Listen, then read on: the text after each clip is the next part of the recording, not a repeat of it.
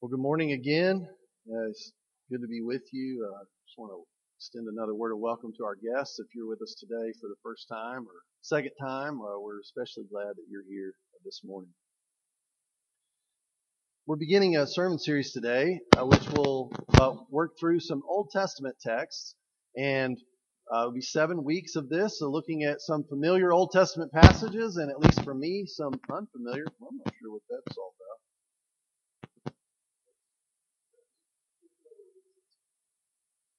How's that? We'll try that. Okay, so we are, like I say, some of these texts are familiar to me. Some of these are not so familiar to me. Today would be one of those ones that's not as familiar. But the premise of this series, which we borrowed the idea from a Duke Divinity School Old Testament professor named Ellen Davis.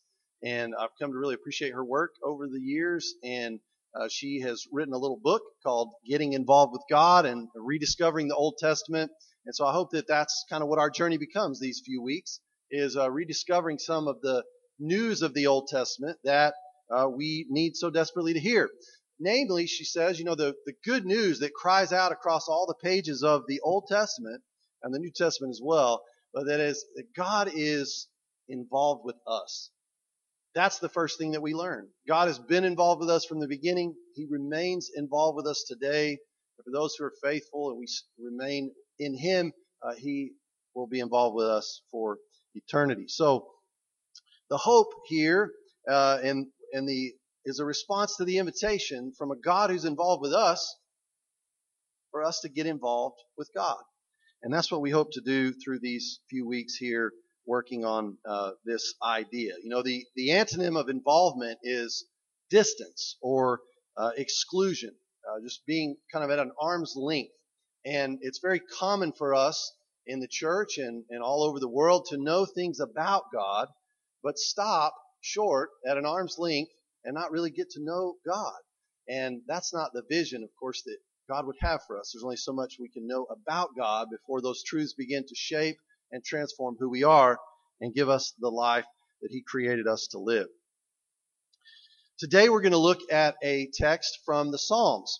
And the Psalms have been said, the early church recognized this. They said, it's like the first 5 books of the Bible, the books of Moses, the books of the law, the Torah. It's like those are God speaking to us. And then in the Jewish imagination, the Psalms, which also have 5 books, were us learning to speak to God. So it's like the scripture that God has given us. It helps teach us how to talk to God. Ellen Davis talks about the Psalms and says that they are God's word. That all of Scripture is God's word to us. But the Psalms especially are God's word in us. They become our words that we speak to God. So the text we're looking at today is Psalm 109. If you'd like to follow along, we'll be in this text for the duration of the sermon. And the question beginning this psalm is, have you ever been angry? I mean, really angry. I don't mean like, I have a junior high daughter. She's not here so I can pick on her. I'm not talking about like Adele song Angry, where I'm angry because I'm getting old and I'm nervous about it. I love that song, by the way. Don't let that influence your opinion of me or Adele, but not that kind of anger. But I'm talking about the real kind of anger where you just fuming mad and just it affects your health and affects your vision. And you're just angry, full of rage at a person or a group of people. I remember when I was a kid, I was probably 13 or 14, and my dad had a business partner who was just a sorry guy. And it was like everyone knew it, but my dad's just so trusting and just like, oh, you never know what might work.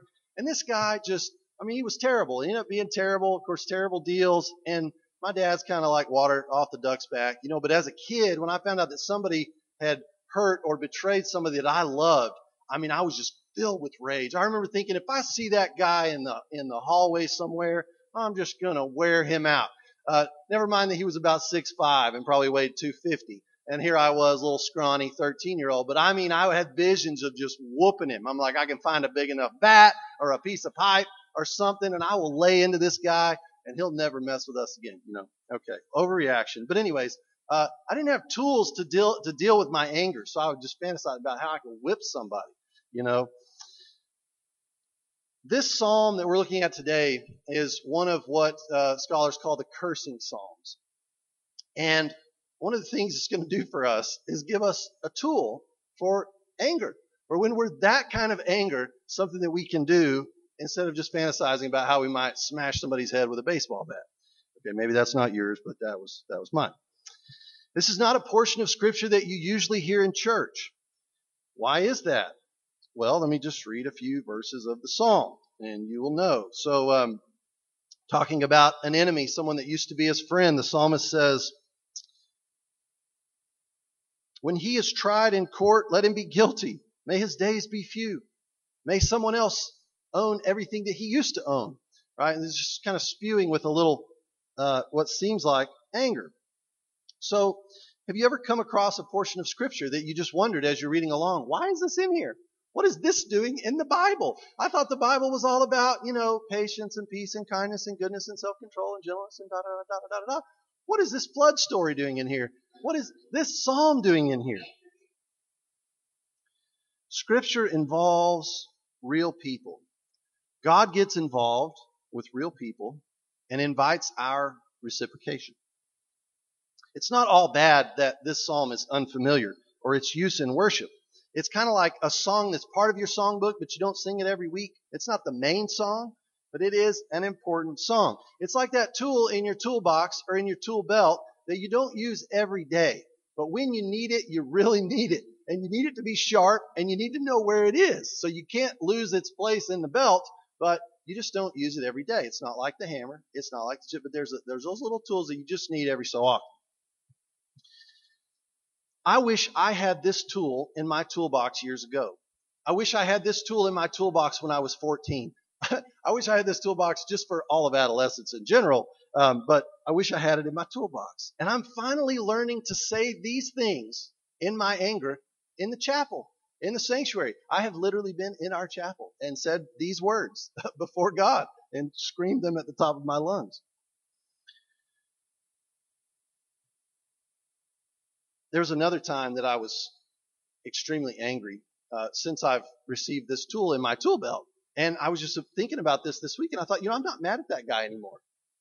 My dad's old business partner, I'm still mad at him, so apparently I haven't done the work there, But this guy, Amber and I had this guy working for us in Abilene for a while. And he was a young kid. We're trying to help him out. He was a Hardin-Simmons student, and we helped him get a car. We let him drive one of our cars, and we were just trying to help the kid kind of get on his feet and working through some stuff. Well, he had several issues, and those kind of began to blow up, and basically he ran off with the car and in shame and that kind of stuff, and he just trashed the car.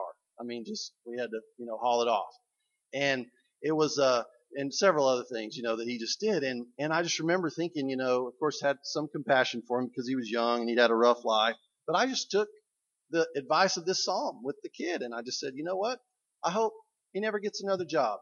I hope he gets run over by a semi on the highway, and hope that whatever, saying these things before God. So listen, this actually happens in the psalm. Okay, this is Psalm 109, and this is kind of my West Texas paraphrase of it. But if you look at about verse 6, this is what the psalmist said. He's talking about someone that he knows well. Okay, this is not someone who he transacts with over in India. This is somebody that he knows well, and he's saying, this guy has done me wrong. He's a bad dude. We're not talking about just, he rooted for the wrong football team or whatever. This is bad stuff.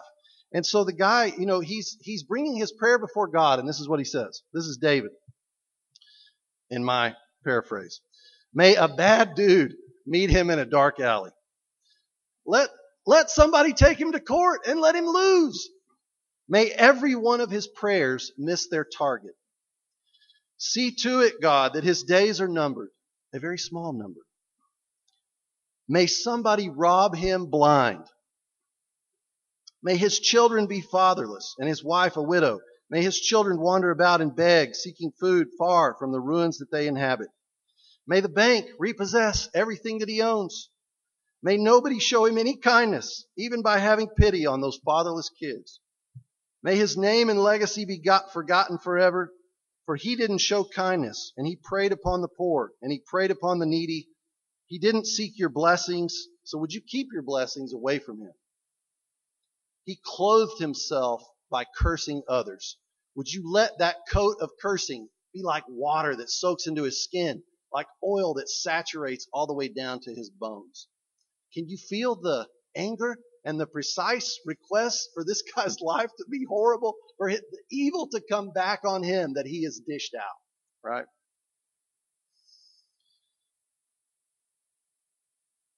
The cursing psalms give us a couple of things. They give us practical guidance. This psalm is a prayer for healing. We'll read in a moment how the psalm ends, and it is a legitimate prayer for healing. It's a psalm that invites us to move through our anger, not avoid our anger, not cover up or bury our anger, but actually deal with our anger and let it out in the presence of God. Because healing is not the same thing as pretending that it's not there. So it's taking that wound and just putting it on display before God and saying, you know what?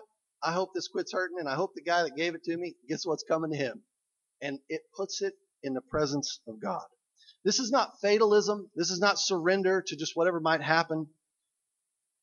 The Psalms give us words for our anger. That's the first thing that the cursing Psalms give us. They give us words when we're mad, so we don't just grit our teeth and throw things at people.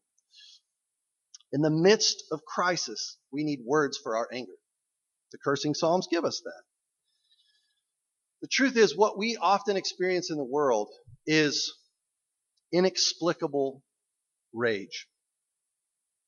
Sometimes it makes perfect sense, and other times we have no idea where it came from.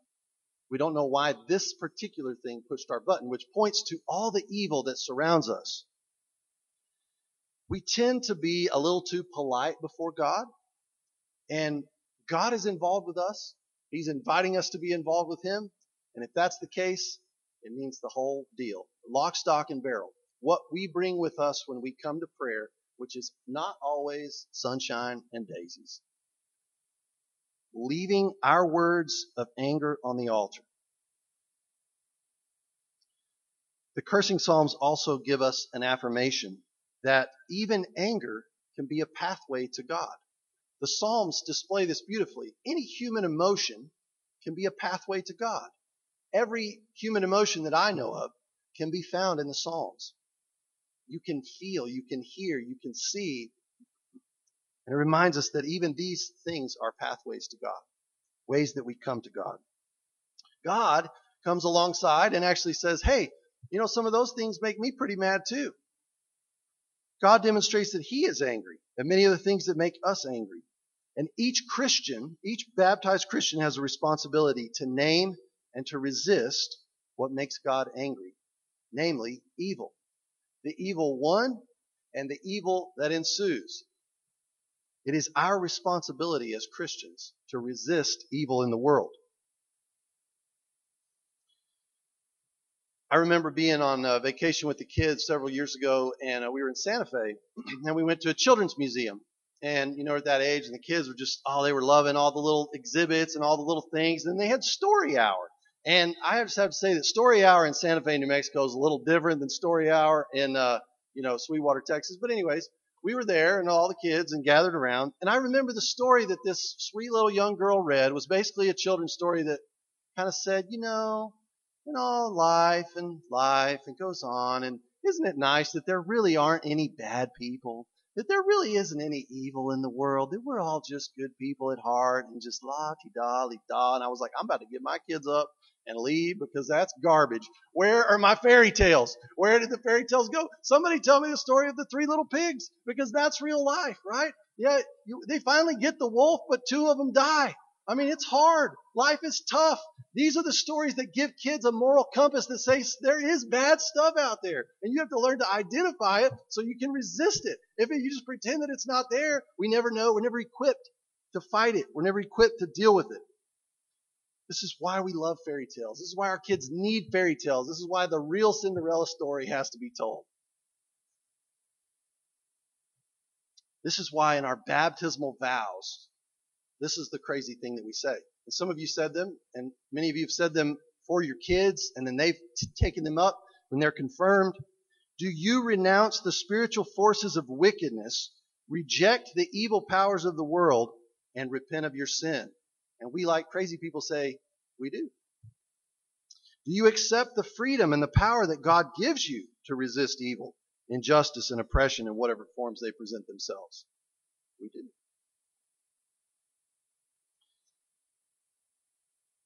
The last thing that I want to bring up that the cursing Psalms give us is reminding us that a cry for vengeance in prayer.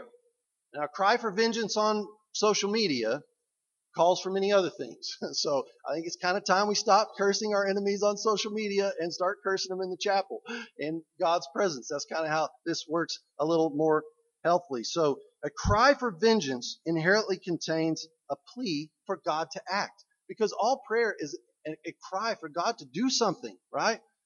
Give us this day our daily bread. In fact, the church used to like to talk about, they got all excited about, you had the 7 deadly sins and you had 7 virtues. There are 7 petitions in the Lord's Prayer. There are 7 beatitudes, and I have a little chart that I made up, looking across. So what is the antidote for wrath, which is this kind of anger? The antidote for wrath is the part of the Lord's Prayer that says, "Thy will be done on earth as it is in heaven." That's a prayer that has room for our anger and say, God, you do your will on this earth, because I don't know where to go. It is an inherent plea for God to do something. Psalm 109, a little bit later, help me, O Lord my God. Help me. Save me according to your steadfast love. Let those enemies of mine know that this is your hand, that you, O Lord, have done it. So it's not just I hope all these things happen to my enemy, but may they know that it came from the hand of God. And you know what? There's a little bit of hope there. Ellen Davis mentioned that through these psalms, through these cursing psalms, we demand that our enemies be driven into the hands of God. And once they're driven into the hands of God, we lose control. Who is to say what God will do with our enemies? And that's the beauty of surrender. That's the beauty of prayer, is I'm taking the enemy in my life who has power over me, obviously, because I'm gritting my teeth mad, and I am placing him in the hands of a rightful judge, a God who loves perfectly, but who judges perfectly, and is powerful enough and loving enough to judge the quick and the dead. That's where we want to place our enemies. Who's to say what God does with them after that?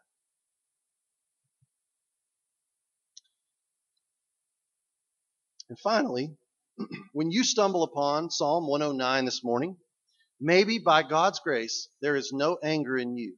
And you're thinking, that's all fine and good. I'll save that for a later day, which is great. So what can we do with this prayer today if we're not full of wrath and rage? Which surely is not all of us at the very moment. One of the exercises to do with the cursing Psalms is to turn them just a little bit and to imagine, are there any people in this world who are praying people who are praying these cursing Psalms for me? Right? Is there somebody out there for whom I have become a stumbling block? And they're in their chapel praying, man, I hope that Strebeck gets what's coming to him because he has made my life miserable, or whatever version of that we might have. Where have I become an enemy because of the places that I have missed the mark? And then finally, another one of the cursing Psalms, Psalm 55. Hear these words. It is not enemies who taunt me. I could stand that. It is not adversaries who deal so insolently with me. I could at least hide from them. But it is you, my equal, my companion, my familiar friend, with whom I kept pleasant company. We walked in the house of God together.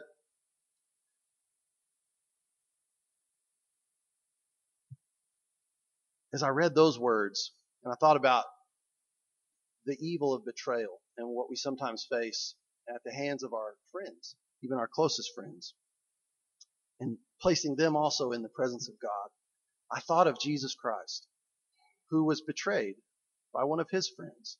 Can you imagine him with this psalm on his lips saying, Judas, I could have handled it when the Pharisees betrayed me. But Judas, we ate together. We slept in the same camp out style places together. Why Judas? Jesus knows what it's like to be betrayed. He knows what it's like to be wronged. And part of the good news of the cursing Psalms, in the whole context of Scripture, is that that is the God that hears our prayers. In the name of the Father, and the Son, and the Holy Spirit.